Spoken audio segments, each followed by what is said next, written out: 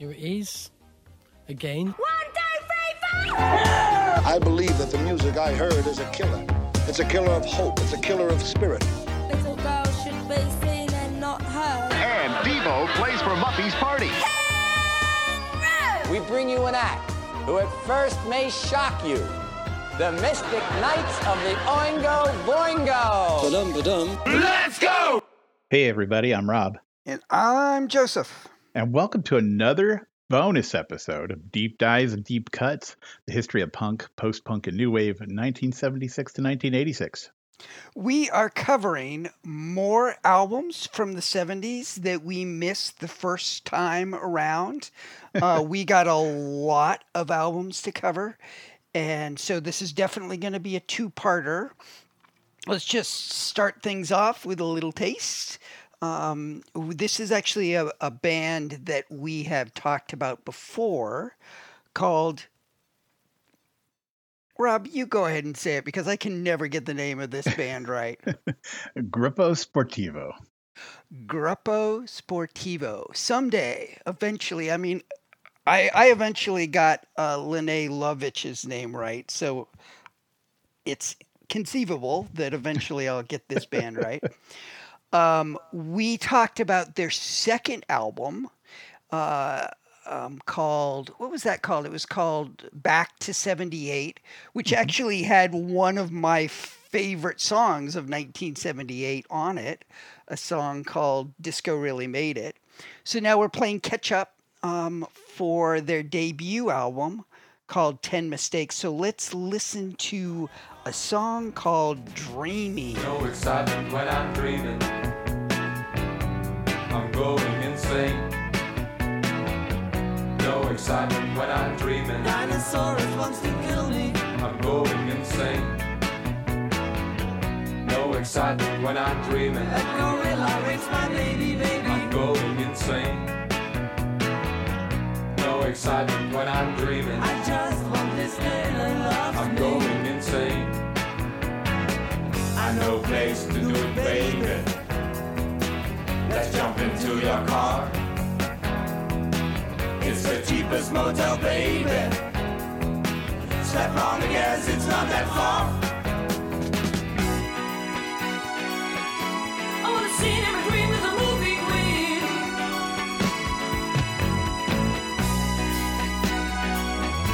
I wanna see him and dream with a movie queen. So I think this is probably a pretty good song to start everything off with. It kind of gives you a flavor of what a weird playlist this is going to be. For sure. Yeah. And we will in a couple of minutes, we'll circle back and start talking in more detail about this album, the debut album called 10 Mistakes. But first, let's just get our bearings here. It's good to talk to you again, my friend. It was great seeing you face to face. Yeah. Oh, man. What a great visit we had. You know, kicked back, had a little pizza, hung out. Yeah. And I feel like it had been a long time since we'd seen each other, right? It feels like it'd been a while. A couple years, maybe? Yeah, I think this is the second time I've seen you since we started this podcast. And the first time was just a month or two after our debut. So it's been close to 2 years. Yeah. Wow. Yeah. Well, what a great time. I was really stoked and, just happy to see you. It was good. And Rowan showed up too. She was there. I was not expecting that. It was fantastic to see her as well. Nice. So my friend, we have a weird playlist. I second that. Yeah, no, totally. I started to say it's kind of surprising that we missed this many albums in the 70s. And then I hear it and I'm like, I think a lot of people might have missed these albums in the 70s. You know what? I was thinking the same thing. I don't want to speak for you, so correct me if I'm wrong, but I think this is true. Both of our assessment is that not necessarily this playlist, but this list of albums might be the weakest set that we've ever had. Probably, yeah. And I think that while that doesn't bode well for the next couple of episodes so much, it's actually a pretty good reflection on us just having our shit together because, we started from scratch. We built our database up, like independent of, we didn't like grab a list and just go off that list. We just built it completely from scratch. Yeah. And the fact that we got from 76 through 79, and obviously we missed some albums, but when we go and actually listen to these albums, it was nothing major fell through the cracks. I'm feeling pretty darn good about like where we're at. And feeling pretty cocky about jumping into 1980 when the time comes. Yeah, for sure. It is our system. I feel like has been like tested and it's tried and true at this point. So very happy. Knock on wood. I mean, talk about famous last words. But well, we say that we cover the most notable albums of 76 through 86, and I think that's what we've done. Now, there are a couple notable albums in here, at least according to, critics and whatnot. But like you said, the playlist is the weakest. I think the albums that we have covered and will cover are probably the tops. So this is still going to be fun to talk about. I'm stoked. Yeah, it is actually. I wouldn't call the playlist, the songs that we're going to listen to tonight, I wouldn't call them particularly weak. Well, not the playlist. We really had to search. I mean, we kissed a lot of frogs, metaphorically speaking, before we came up with any gems. Yeah. But it's it's a weird batch of albums, but it's going to be a lot of fun. Yeah. And it's been a very educational and edifying couple of weeks for me diving into this stuff.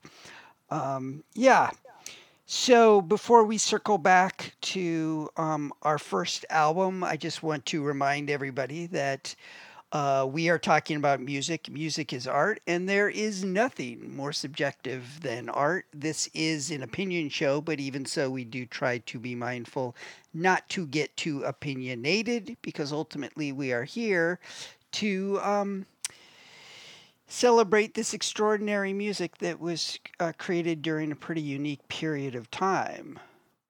So, speaking of which, Professor Rob, I would like you to now summarize the entire 1970s for us. Oh, my God. A lot of shit happened. There was some great music. Some things went down in the world, military coups, wars, oil spills, all kinds of stuff. What an era. And apparently we missed some albums. Yeah. Got it. Good. Yep. Okay.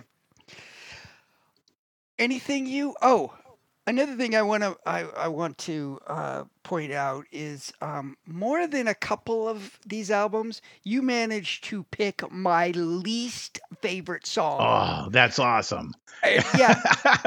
To the point where it was like, wait a minute, did he pick this just because he knew it would irritate the hell out of me? Not at all. Not at all.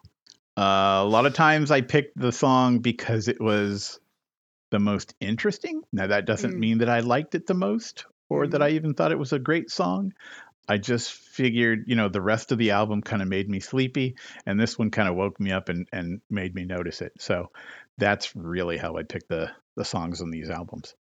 Yeah, and to be clear, we're kind of like bagging on this set of albums a little bit, but it's just they're albums that don't really, I think, fit into our tastes as much. Exactly. But I think there are some people that might really love it, like our buddy Tony. If you probably remember, his top 10 list for 79 had a lot of the albums, fitting in the angry young men category of post-punk. And there are a lot of albums that we're going to discuss tonight that fall in that category. So this might be This might be, for someone like Tony, this might be like the best playlist ever. Right. No kidding. Yeah. We had I think I mentioned some people that stopped by and told me that they really enjoyed the podcast. One of those people, he is a big fan of the album Marquee Moon by Television. And where he and I agree on a lot of stuff, there's some albums in here that hit a sound profile that I think he's really into. And though I don't care for the album or the sound, I think he might really be into it. So he's listening now. I think he'll get something out of this episode for sure. Cool. Yeah, so we don't want to scare anyone off, but we've decided that we are going to lean in on the fact that neither of us are too thrilled about this and just kind of have some fun with it. And so the disclaimer that I gave a little while ago, really like double, triple it. Yeah. Just keep it in the front of your mind throughout. Take it to heart. We're not slamming on you at all. Yeah. And we have 16 albums that we're going to cover, so this is definitely going to be a two-parter. I think we're ready to jump back into it, right? Yeah, let's go. Okay, so Gruppo Sportivo's debut album, 10 Mistakes. We kicked off the show listening to a song called Dreaming, which actually got a little bit of U.S. College radio play at the time, which is baffling to me, but that's what I'm told. It's kind of a fun little song. So they are, of course, we have talked about this band in the past. I think in 78, we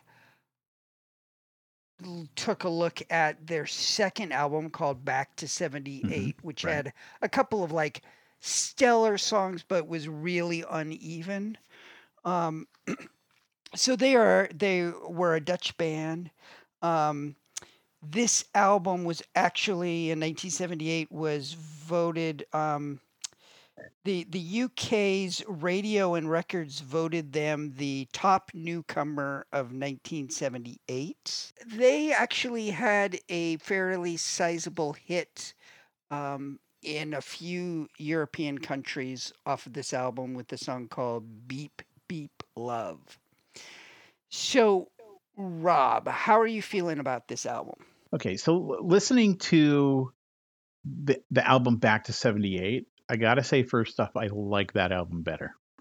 Me too. It had some really bizarre but enjoyable tunes on it. Not that this album doesn't have any enjoyable tunes, but it had like a vibe that really fit with my style a little bit more, kind of a chaotic but fun style. This one, it doesn't really do it for me, with the exception of Dreaming, which I think Dreaming is a really cool song. The vocals are a little bit, the guy sounds disinterested, but it's got that like kind of echoey, new wavy kind of sound to it. Not crazy about the instrumentation at all. I'm not a fan about that music. I just, I could do without it. Sorry, are you speaking specifically about this song or just the entire album? This song, but it does carry throughout the entire album. Yeah. It's just a sound that I don't know what they were trying to. I don't know what they were trying to do here. And now this might be why you're surprised that it was a big hit on college radio, because it wasn't a big hit.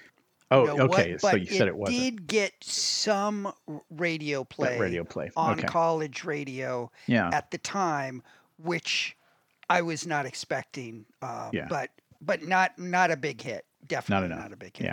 Yeah. So the album, I can only say, it's just solely so. Yeah, I mean, I would call this, and I'm looking at my notes here from the first time that I listened to this album. It's light, it's quirky,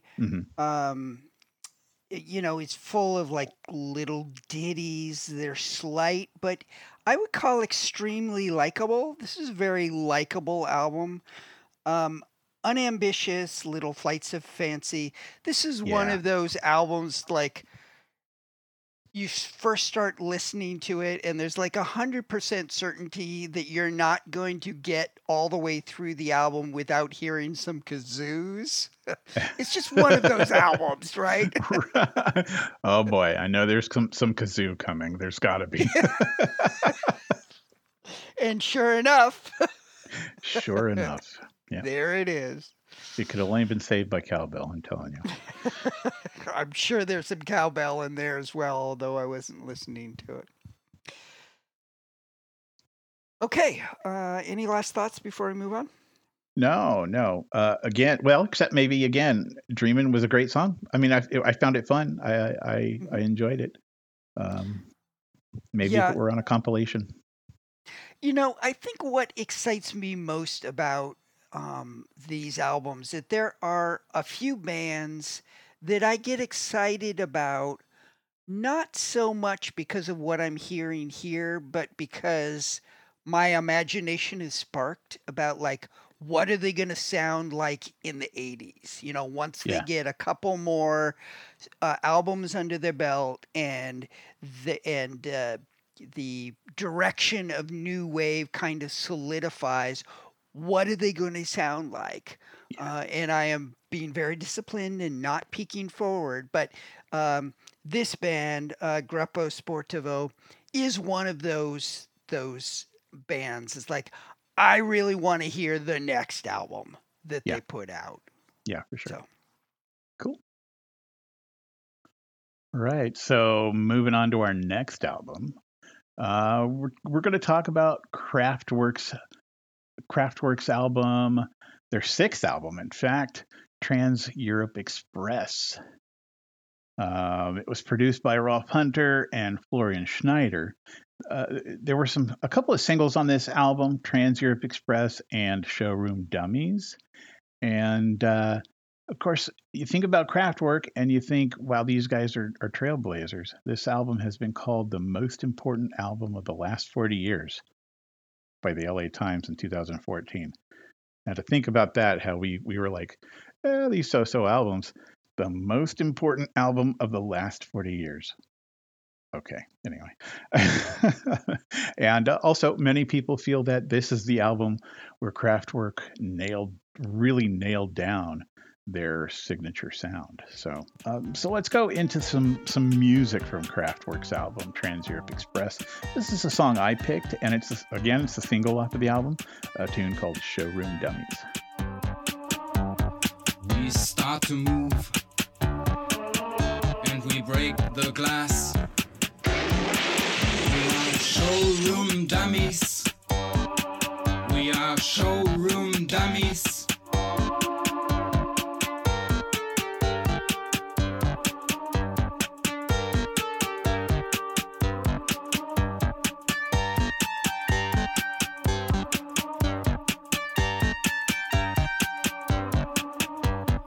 We step out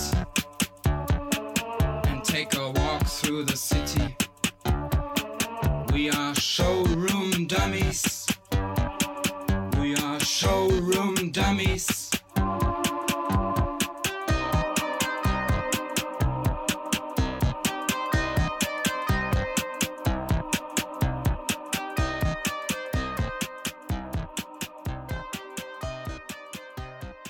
this is a song that I was gonna pick. This was really my only cool. choice off of this album. I feel like it's the highlight on this album.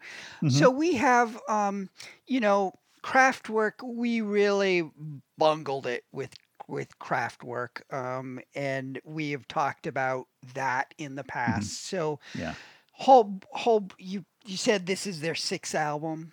Yeah. March of 77, it was their sixth album. Yeah, so chronologically, this is the first Kraftwerk album that we're discussing, but we actually discussed their next album, the album that they released in 78. Mhm.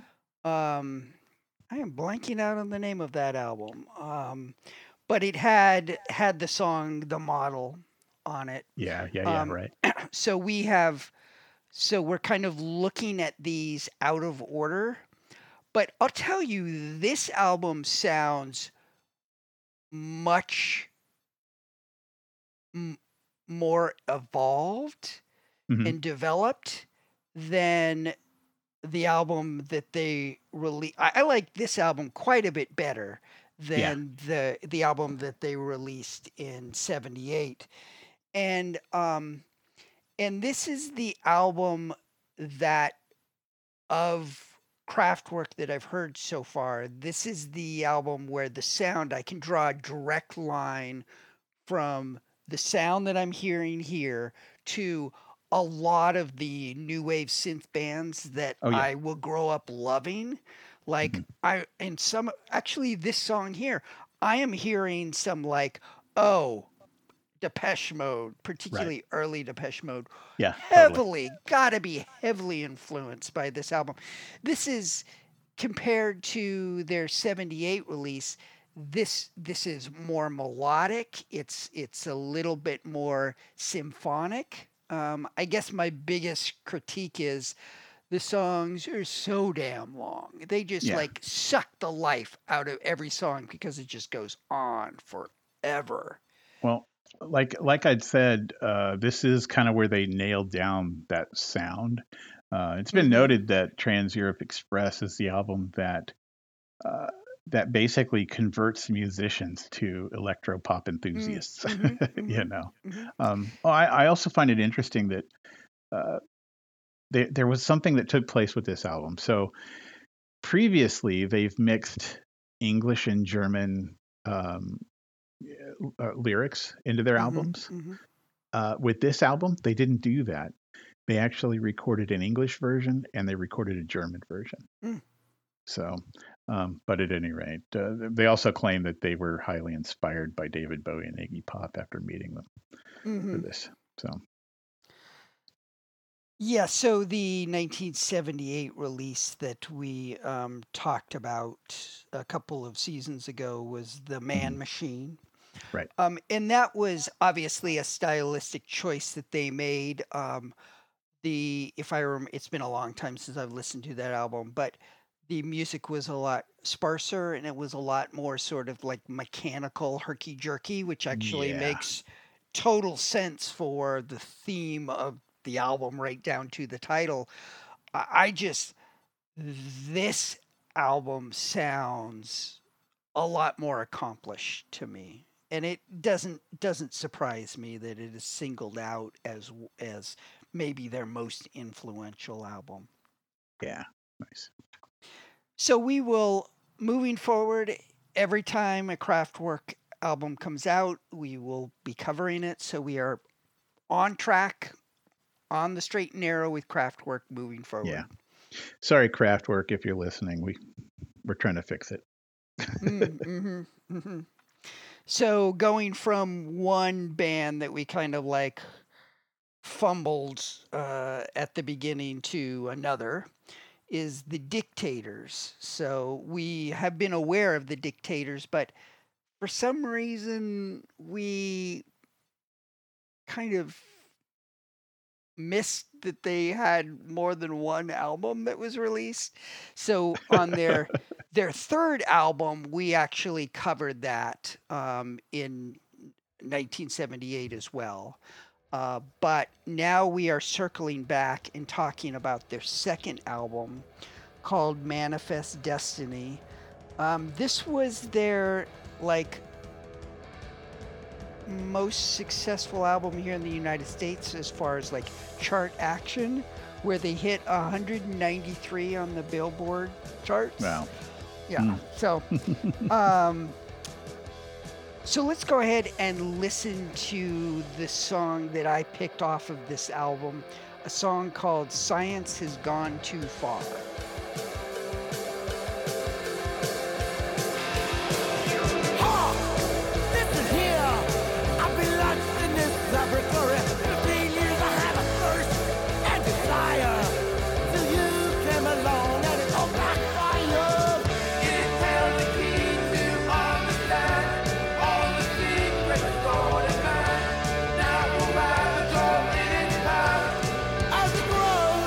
As it grows,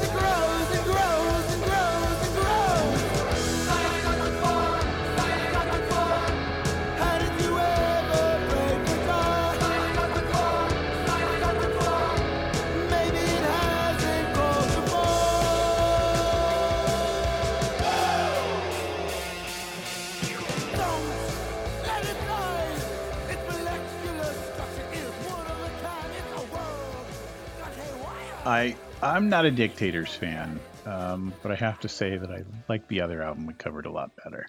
Yeah, You know, me too.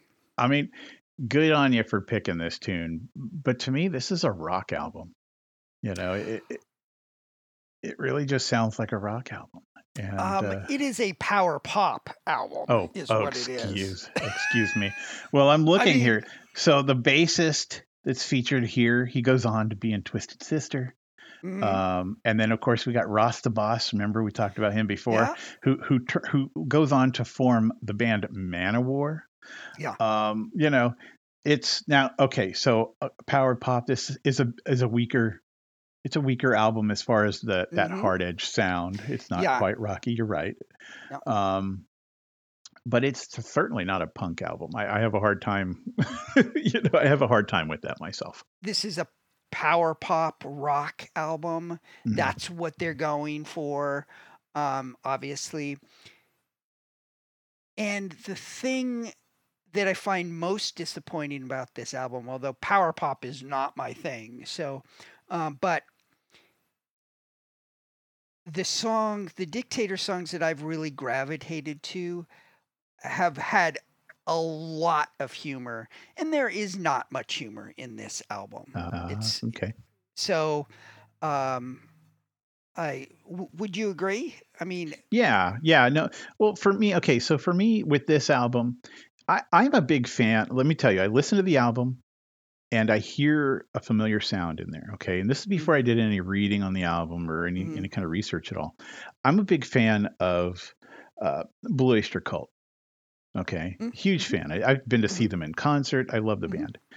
To me, this sounds a little bit like Blue Oyster Cult, like wannabe Blue Oyster Cult. Yeah, no, right? Exactly. No, they don't sound like Blue Oyster Cult enough for me to go, oh, this is great.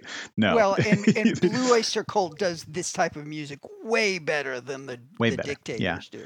Exactly. But what I found interesting when I did my research was that their producer, they're both of their producers worked with Blue Oyster Cult. So that's probably where that sound came from. But again, this is an album that could be good on one level, but it doesn't quite touch what I'm looking for in the range of like punk and new wave, and so it's just, it doesn't make the mark for me, but all right, well, I guess that leads us into our next album, huh? This, by the way, is a band I've never heard of until preparing for this podcast. But this is an album called Chinese Restaurant from the band Charisma. Charisma is a duo with Maurizio Arcieri and his wife Christina Moser. They collaborated with award-winning composer Vangelis on Chinese Restaurant, this album, or at least it's rumored so. His brother was their producer, and they recorded the album in Vangelis' studio. We should probably play some music before we go too far into it. So my pick for this album was a tune called What For?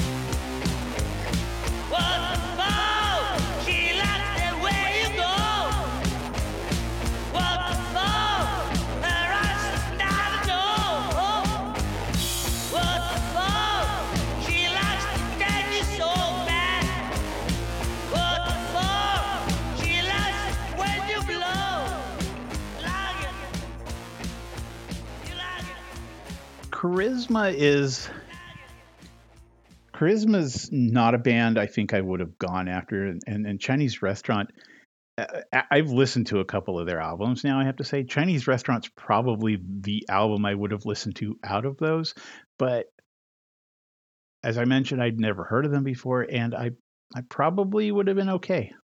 I probably would have been fine not really making them part of my my record catalog. But on that note, how do you feel about this, Joseph? Well, this is another one of those bands that I'm excited to track their evolution Hmm. through the '80s. I think there's a lot of potential here. Um, this is one of the bands that I'm the most excited about discovering. I'm not super crazy about this album. This Yeah. is one of those albums where so what I like about Charisma. Oh, and should note that when you search for charisma, you want to look for charisma spelled Krisma. But Yeah. actually, their first two albums were released under charisma with a CH rather than a KR. So, I guess that came from they blended their two names. yeah. I don't know how And, that worked exactly, but they blended their names to come up with the title. yeah. And they were a Italian duo, but they moved to London before, like when they started to actually start recording stuff. Yeah. And then in 1986, they moved to New York. Um, and the top three Spotify songs for Charisma are off of this album. So this is Nice. one of their most popular albums, apparently. So what I like about Charisma is I like the interplay of the male and female vocals. I Uh-huh. like the whimsy, the kind of fragile whimsy of a lot of the songs, and I like the instrumentation and sort of these cool little moods that they set in some of the songs that are almost Hmm. trance-like. None of the elements that I like about Charisma can be found in the song that we just heard. No, I of course not. loathe that song. That's awesome. My Yeah. God. Um, This is by well, I was gonna. far my least favorite song off of this album. You had said that I picked a lot of songs that were your least favorite, and I was gonna say, is this one of them? Because now the reason I picked this song is because to me it stuck out the most, and Oh, it everything sticks else out just all right. yeah, like a sore thumb. Yeah. Everything else kind of felt the same to me. So what do you think about the song that we're well, let's listen to my pick. This is a song Okay. called Sea Rock. Let's rockin', go back to rockin'. Let's rockin', go back to rockin'. Let's rockin', go back to rockin'. Let's rockin', go back to rockin'.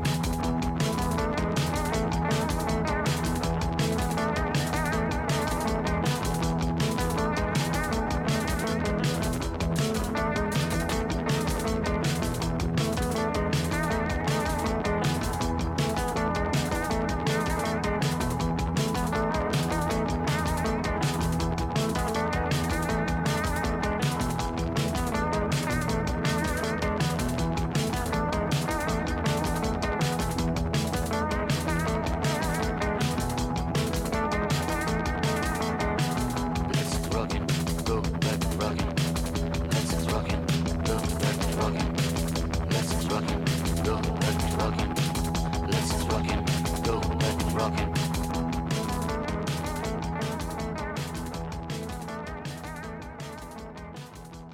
Yeah, I do like that out. I do like that song. The energy's high. There's some bass. There's some. I mean, the vocals are cool. It's a good sound. It's a cool sound. I don't know where my brain was when I was listening to this album. Um, but again, I still say what for jumped out at me the most. It jumped out and screamed. But your song was ultimately a far better song. Yeah, well, it jumps out at you and like your song jumps out at you like a sore thumb like poked in your eye repeatedly Yeah, over and over yeah, again. That's how I feel yeah. about it. But With salt and vinegar poured on it, right? um so anyways, yeah, so I think we've covered everything that I feel about this album. Yeah. I'm very excited to hear what they do in the '80s. I think there's a lot of potential for this band. Oh, and just to go back to the song that I picked, Sea Rock. Not an extraordinarily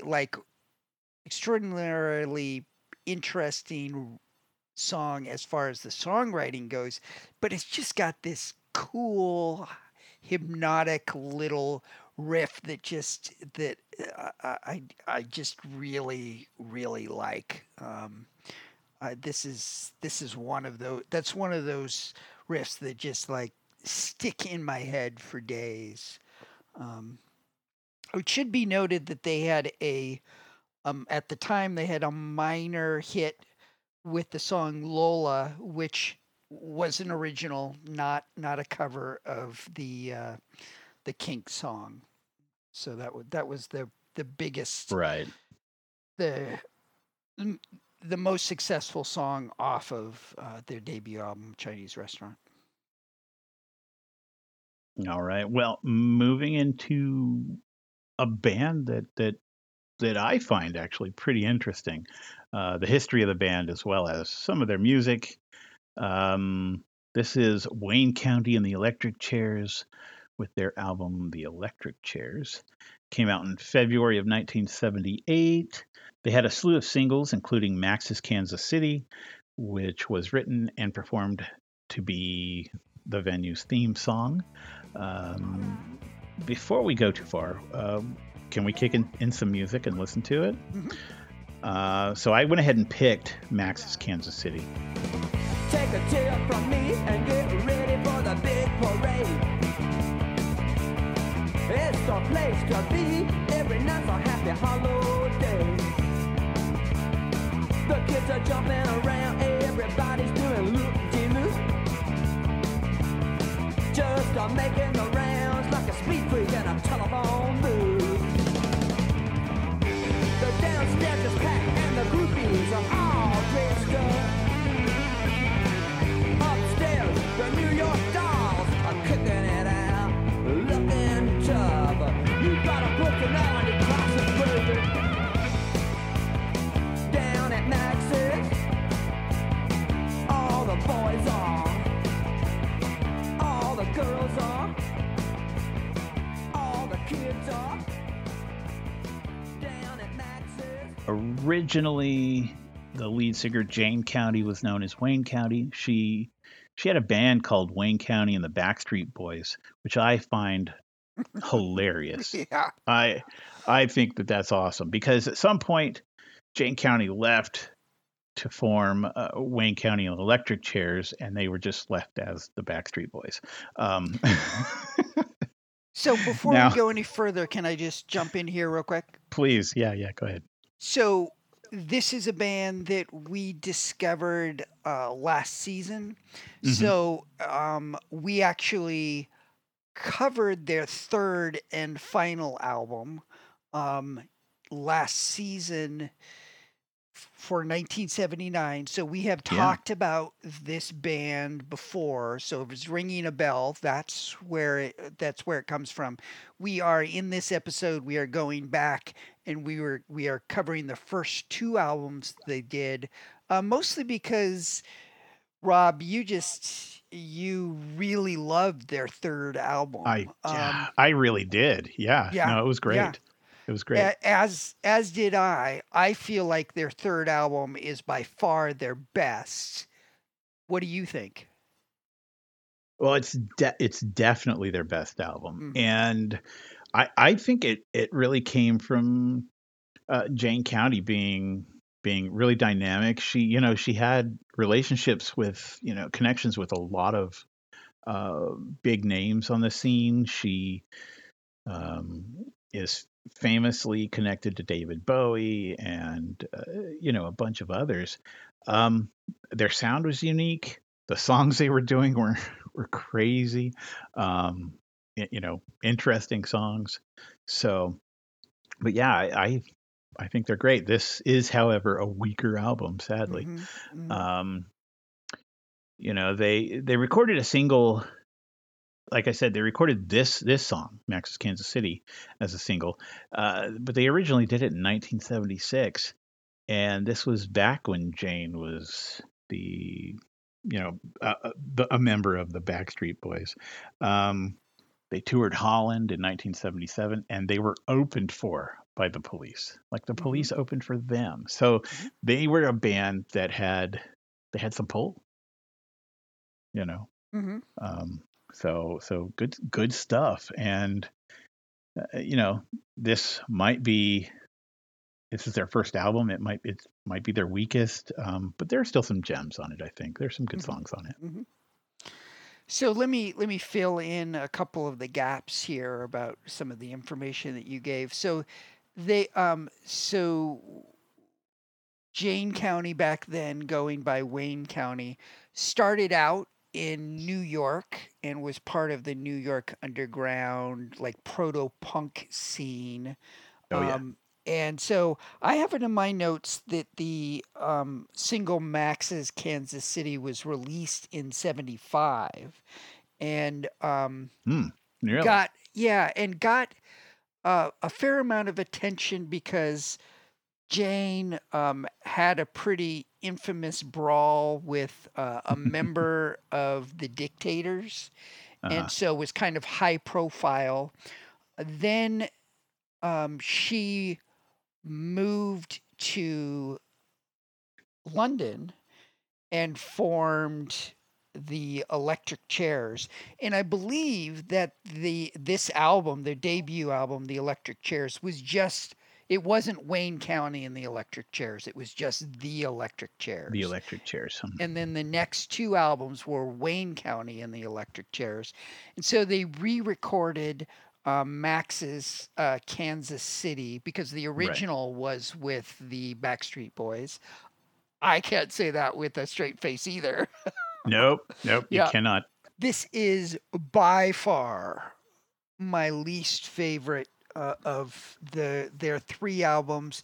It is way too pub rock and boogie woogie with a lot of rockabilly in it, and that's like three strikes and you are out. Well, that's part of my issue with it too, is that Yeah. it's too pub rock and it's not enough. It's not even close to being enough of what I liked about the third album. Mm-hmm. Mm-hmm. You know? Yeah. Okay, let's move on to the debut album from a Dutch band called The Knits. This is another one of those bands that I'm kind of the most excited about discovering and following their evolution through the 80s. This was released in 1978 and was actually self-released, so it was self-financed, and they released it themselves, and it led to them getting a record contract, I believe, with CBS. And we will actually be talking about by the end of this discussion, we will talk about their second release as well, which I like a lot better. Let's listen to a cut off of this album called Tutti Ragazzi. On the backseat of the motor scooter, it's so crazy what I'm doing to her. 80 miles on the rocks, it's a kid or a crash.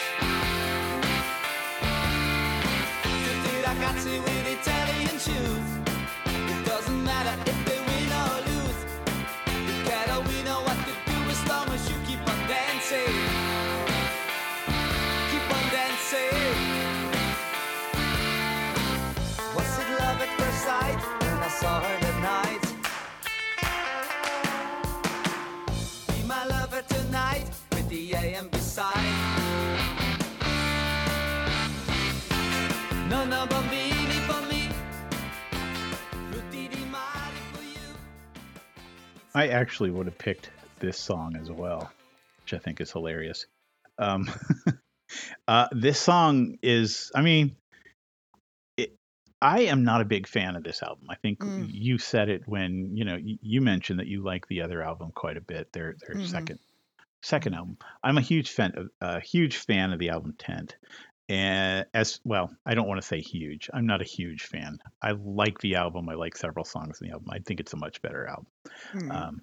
But one thing I noticed was that one of the songs that I wanted to pick on that second album was the song that you picked on their first album. Yeah, there were. I'm not quite sure what the deal is with that. So either some of the songs were recorded on re-releases of Tent. Some of the songs off of their first album, which was not really was just a limited run, or possibly they just took some of the highlights of the first album included on the original release of the second. No. I didn't realize that crossover until about like 20 minutes before we started recording, so I'm Ah, not yeah. sure what the story is with that, but yes, this song does appear on both of the Yeah. albums. Well, I find this song kind of fun, actually. Yeah. It's okay.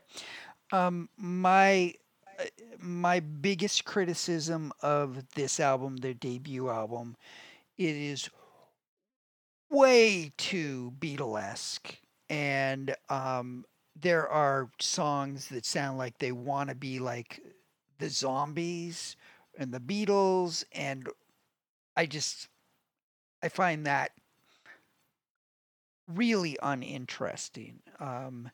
And I am pleased to say that their second album, they shed a lot of that. Moving into our next album, we're gonna talk about a band that was it last season we first were introduced. Yeah, so Fabulous Poodles, and this is their album Mirror Stars, which, if I remember correctly, it's the name of the American release, which is a compilation of their first two albums, Mm-hmm. The Fabulous Poodles and Unsuitable. That sounds right. Yeah, so it did pretty well in the US, reaching number 61 on the Billboard 200 in 1979. The album was released in 78. It got them on tour. It got them to go on tours with Tom Petty and the Ramones. And when it was released, apparently it outsold the Clash and the Jam's first albums. Yeah, so I was hoping you would bring that up because we were kind of scratching our heads about that when we were talking about their third album. So their third album and the Clash's third album were both released in 1979. Of course, the Clash's third album was London Calling. That was not released until December of 79. So the fact that in 1979 the Fabulous Poodles sold more albums than the Clash did makes a lot more sense because the previous year Mirror Stars came out and was a moderate hit in the US, which the Clash at that point, as far as I know, hadn't even touched the top 200. So that makes a lot of sense. I'm sure that 1979 was the last year that was true. yeah, likely.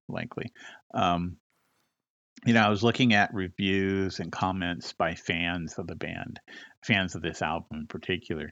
Apparently, American fans might not have known this, but people say now that despite being a compilation of their first two albums, Mirror Stars happened to leave off the best songs of those two albums.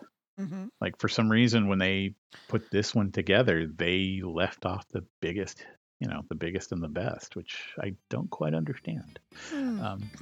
At any rate, we've talked a bit much about this. Let's go into a song from them. I picked off of this album a tune called Toy Town People. Toy Town people, they all look the same. Toy Town people with automatic brains. Toy Town people, the noddies and the plods. Toy Town people with Toy Town gods. They all drive a matchbox car and drink their gassy beer. Smash, bang, cash, look fresh, cut the dash, man, make fiber gear. They all live in Lego, built on billiard table grass. They all travel Toy Town to watch adverts going past.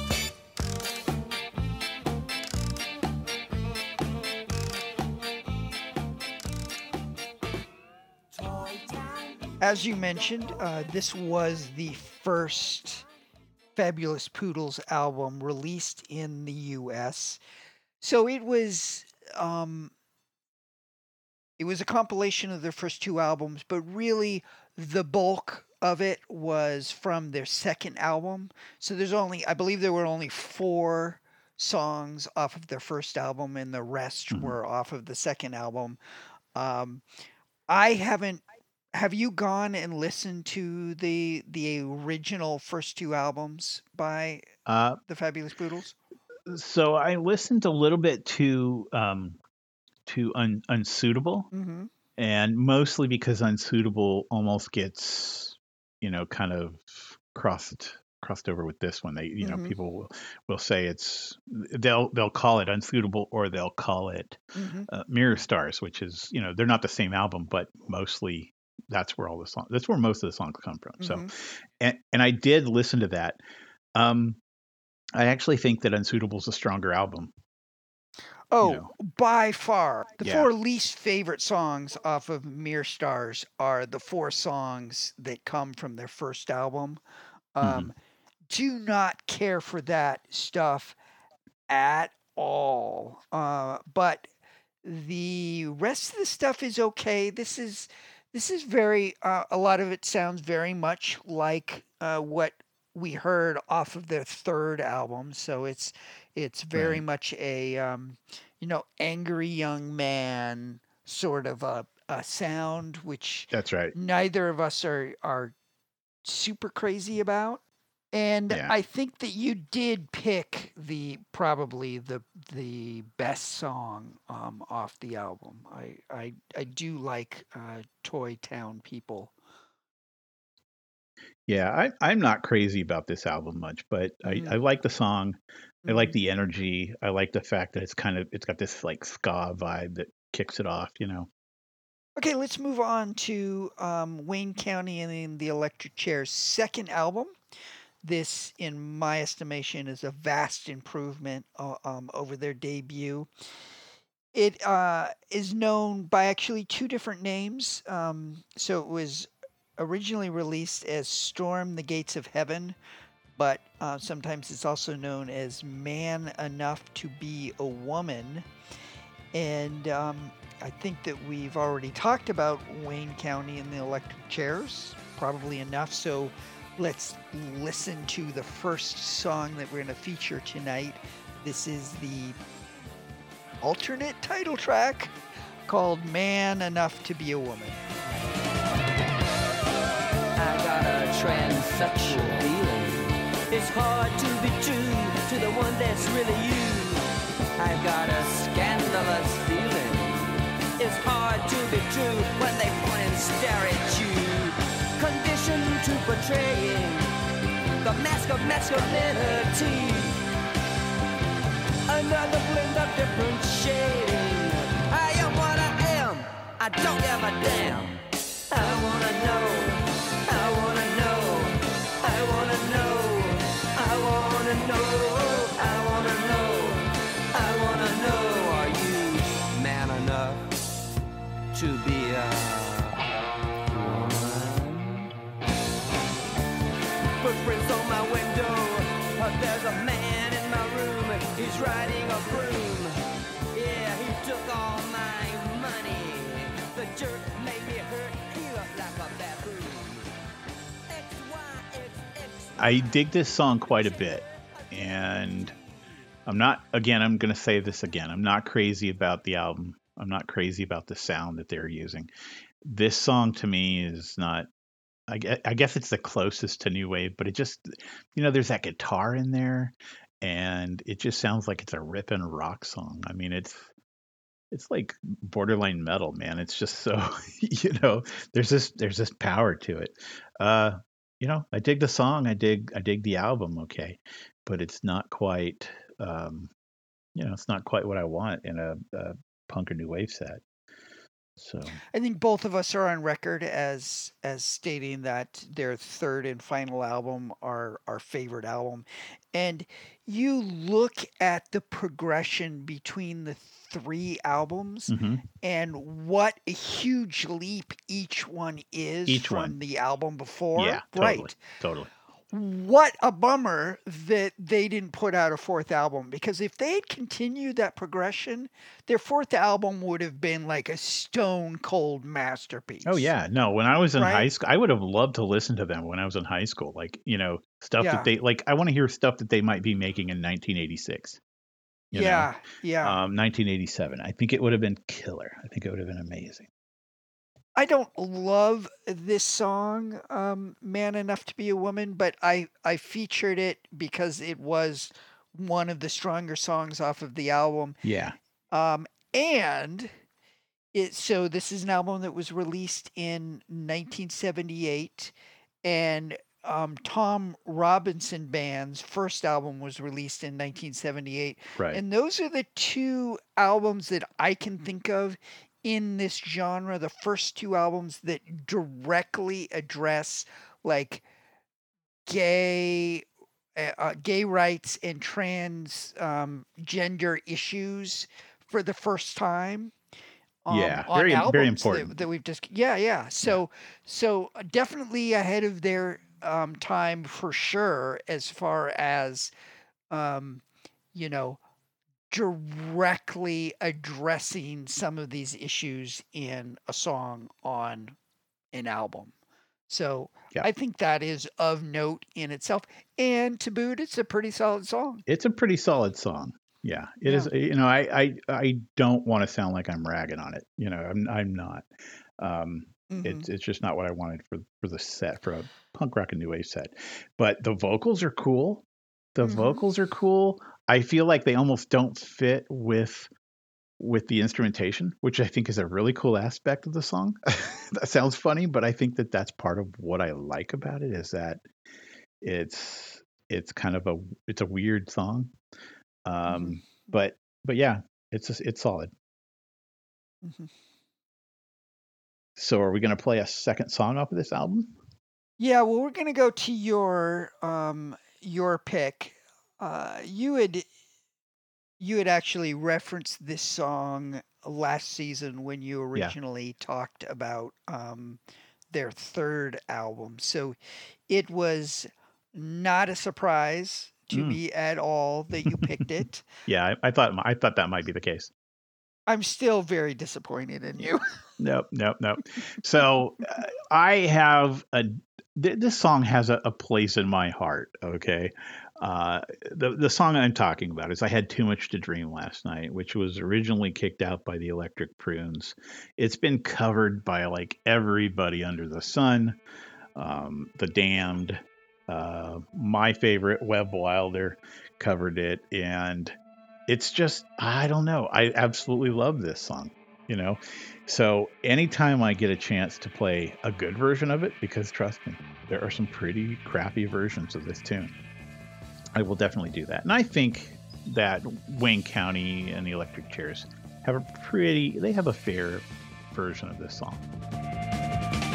Last night your shadows fell upon my lonely room. I touched your golden hair and tasted your perfume. Your eyes were filled with love the way they used to be. Your gentle hand reached out to comfort me. Came the dawn, and then you were gone. You were gone, gone, gone. I had too much to dream last night, too much to dream. I'm not ready to face the light. I had too much to dream last night. Oh, last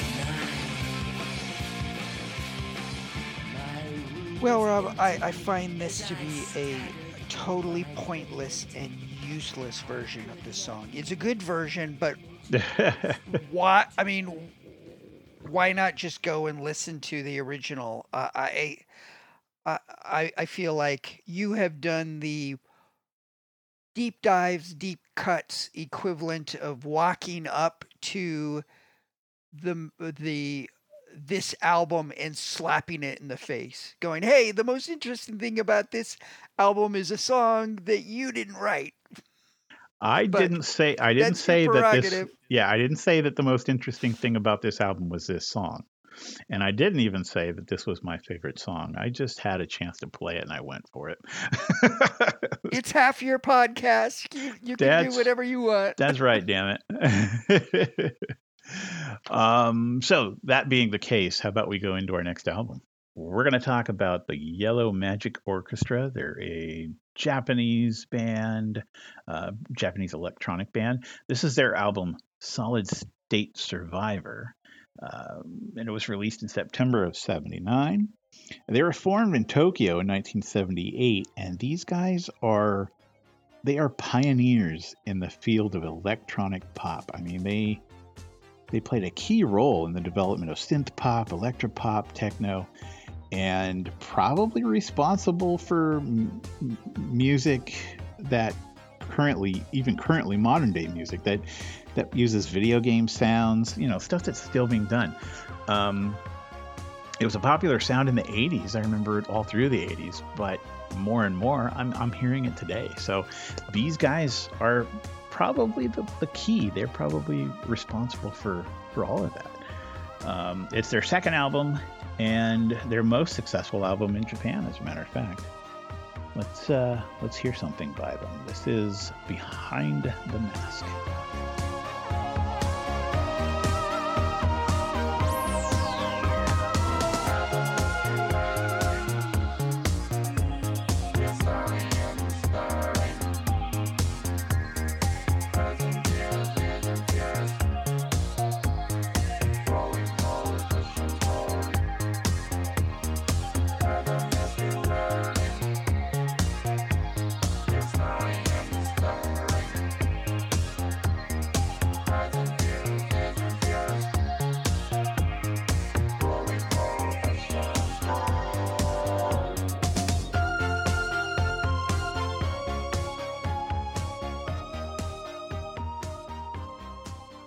So here's the question, top Yeah. of mind question for you. What you've heard so far from the albums that you're familiar with, Yellow Magic Orchestra or Kraftwerk? Ooh, I gotta say Kraftwerk, actually. Oh, Yeah. not Yeah. me. I'm not familiar with Yellow Magic Orchestra. Yeah. I prefer this way over, very much over the Kraftwerk stuff. This is my kind of like early synth pop. Yeah. It's much more sophisticated. It's much more melodic. It's denser, and it kind of goes because so much of Kraftwerk stuff that I've heard just kind of feels like fun with synthesizers. Whereas Yellow Magic Orchestra, they're doing some pretty sophisticated stuff Well, here. yeah, there is no arguing that these guys were skilled at what they were doing. I mean, this whole album is pretty tight as far as sound goes, and it baffles my mind. It's just not a sound that I'm nuts about. It's not a sound I'm crazy about. Yeah, this is like this is the kind of 70s and 80s new wave synth music that the people behind doing the soundtrack for Stranger Things was Oh yeah, thinking about. It's very much absolutely. in that vein. Yeah, yeah. And this is actually more of what I was trying to get across earlier. This is that science fiction movie kind of low resonating kind of droning science fiction sound done with computers and synths. It's cool stuff. I mean, it really is. It's just not something I want to listen to all the time, but it's neat. I had never heard of this band. Were you familiar with this band at all? Nah, not at all. Well, Mm, so there's one thing. They're otherwise known as YMO, and mm, YMO sticks in my head as I have heard that name, but mm. I couldn't tell you in what context, and I couldn't tell you. I mean, I don't think I've ever heard any of their music. So Well, they first came on my radar because two of the founding members of the band passed away this year yeah, because they were pioneers in this kind of music. Actually came up a couple of times on NPR. ah, That's how they got on my radar. I interesting. went back, I went and checked them out and went, "Oh, we definitely need to be talking about this band." Yeah, So moving forward, we will cover every yeah. Yellow Magic Orchestra album released as it comes up chronologically. Um, I am digging this album. It is mostly instrumental. So I think there's probably more vocals on this album than there is on a typical Kraftwerk Yeah, album. yeah. But still, I would say, minute to minute, there's more time spent without vocals Yeah. than there are with vocals. To me, this is We, an ambiance kind of album, you yeah, know. yeah, yeah. I Nothing wrong with No, no, that. no. So I learned a couple interesting things in Mm, reading about this album. One was that Behind the Mask was actually written for a Seiko watch commercial, mm. and it was covered by Michael Jackson for the album Thriller, but got removed for legal issues. Like Oh, they were not cool with that. that is funny. That would be really I'd interesting love to to hear hear. it. Yeah. I cannot imagine what a Michael Jackson interpretation of the song would sound like. On the album Thriller even. Yeah. Yeah, yeah. Okay, let's listen to my song. I picked the title track, Solid State Survivor.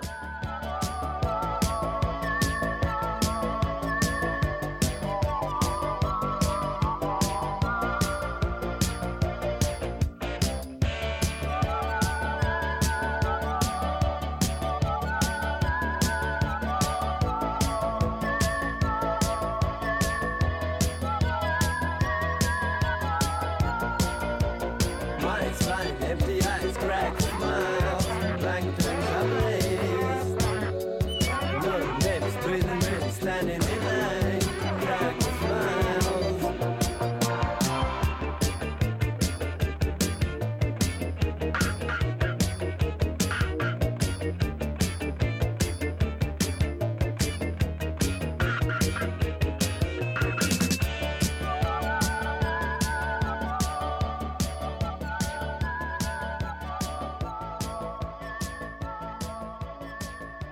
You happen to pick my favorite song on the album.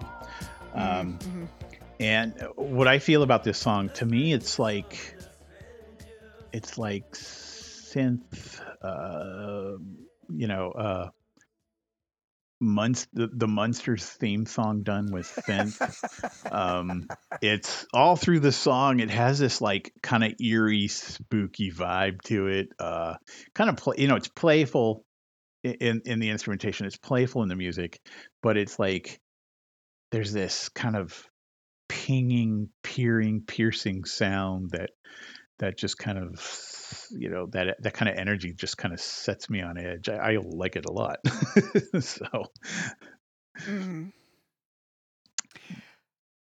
Well, so the singer doesn't have the greatest voice in the world, but I think the the composition of the vocal part is yeah. pretty interesting. Oh yeah, it is Um, interesting. and it's not just as opposed to Kraftwerk, it's not just synthesizers. Hmm. So there's other instruments in there as well, um, which I really like. I like this song a lot. Yeah, no, it's very solid. I, I enjoyed it actually quite a bit. Well, we can move on to an album by Tom Verlaine. Of course, Tom Verlaine's first solo album entitled Tom Verlaine.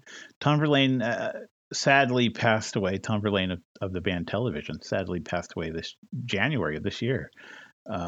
He cut this solo album in 1979, and it actually features some Television songs that weren't used by that band, as well as Fred Smith, Television's bassist. Even though reviews were pretty good, actually, for this album, Tom Verlaine's debut album didn't really catch commercially. I think we should, before we go into it, listen to a tune off of this one. I picked a song called Souvenir from a Dream. You were living 5 lives in one, taking everyone's coat. Why can't you show them what you've got in your clothes? Cold hand on my shoulder, the stab against the beam. That's when you saw me. It's souvenir from a dream. Empty-handed, I awake, just when I thought I had so much at stake. It seems you got something to say. Why don't you say it?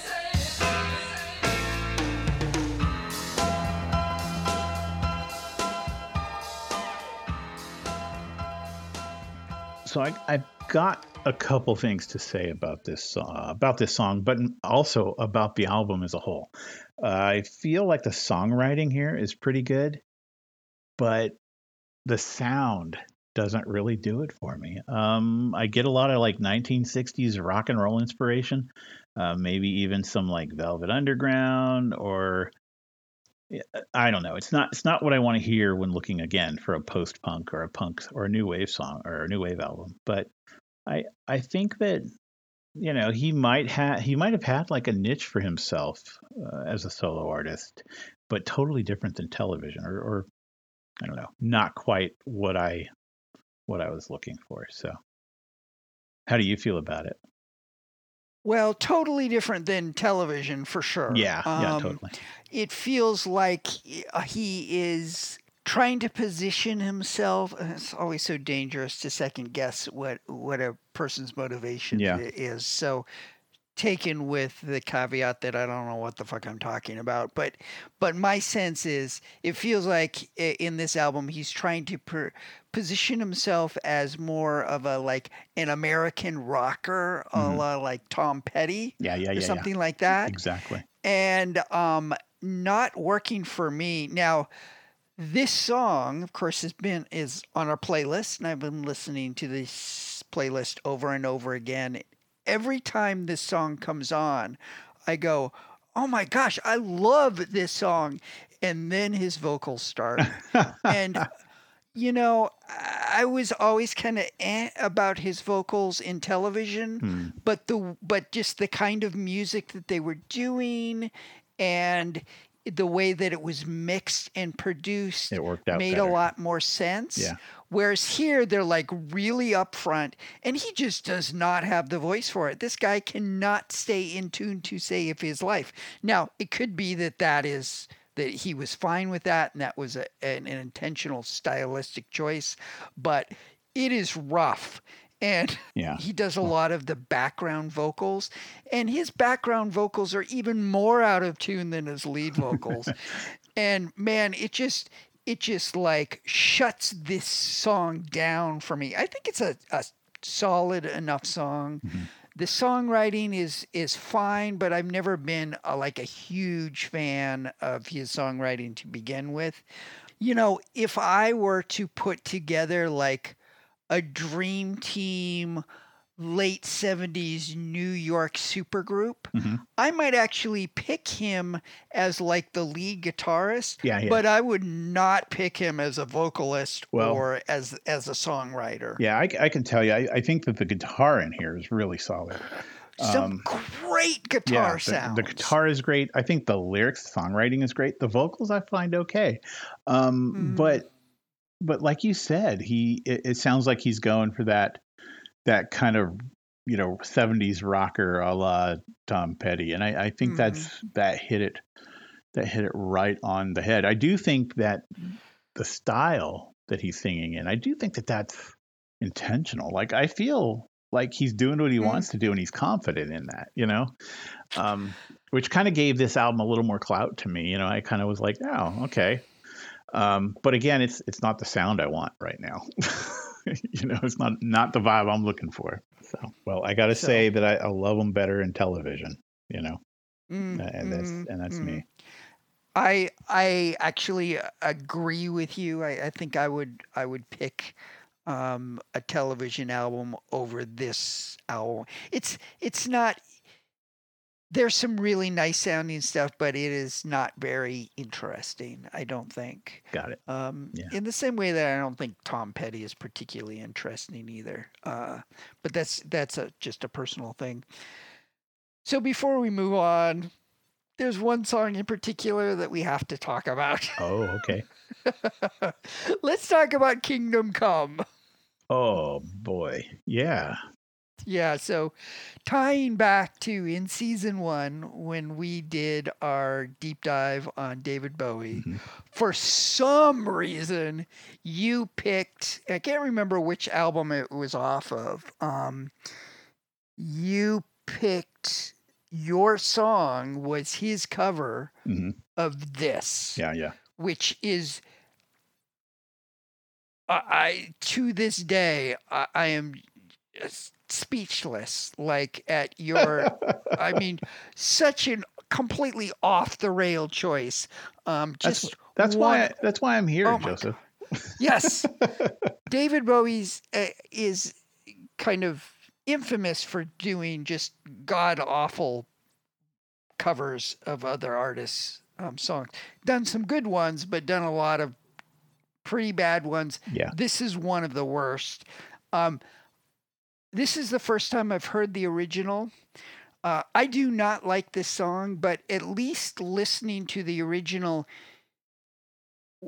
David Bowie's version, I couldn't even make a sense of like, is this even a song? Like, what is this?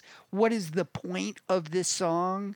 Like, take off the table whether it's a good song or a bad song. It didn't even sound like a real song. Whereas here, it makes a little bit more sense, but still not, do not care for it. But, yeah. Here it sounds like a song. Yeah. If I remember correctly too, Tom Verlaine was supposed to play guitar on David Bowie's cover, and David Bowie didn't like it.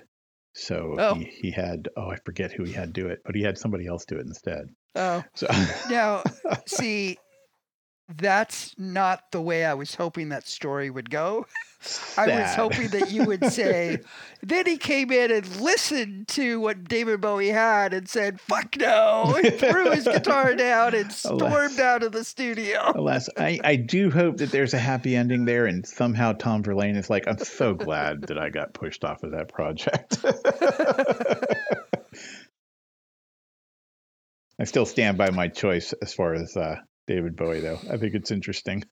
Okay, you die on that hill. Yeah, I will. Cool. And this is where we have to stop. We have run out of time.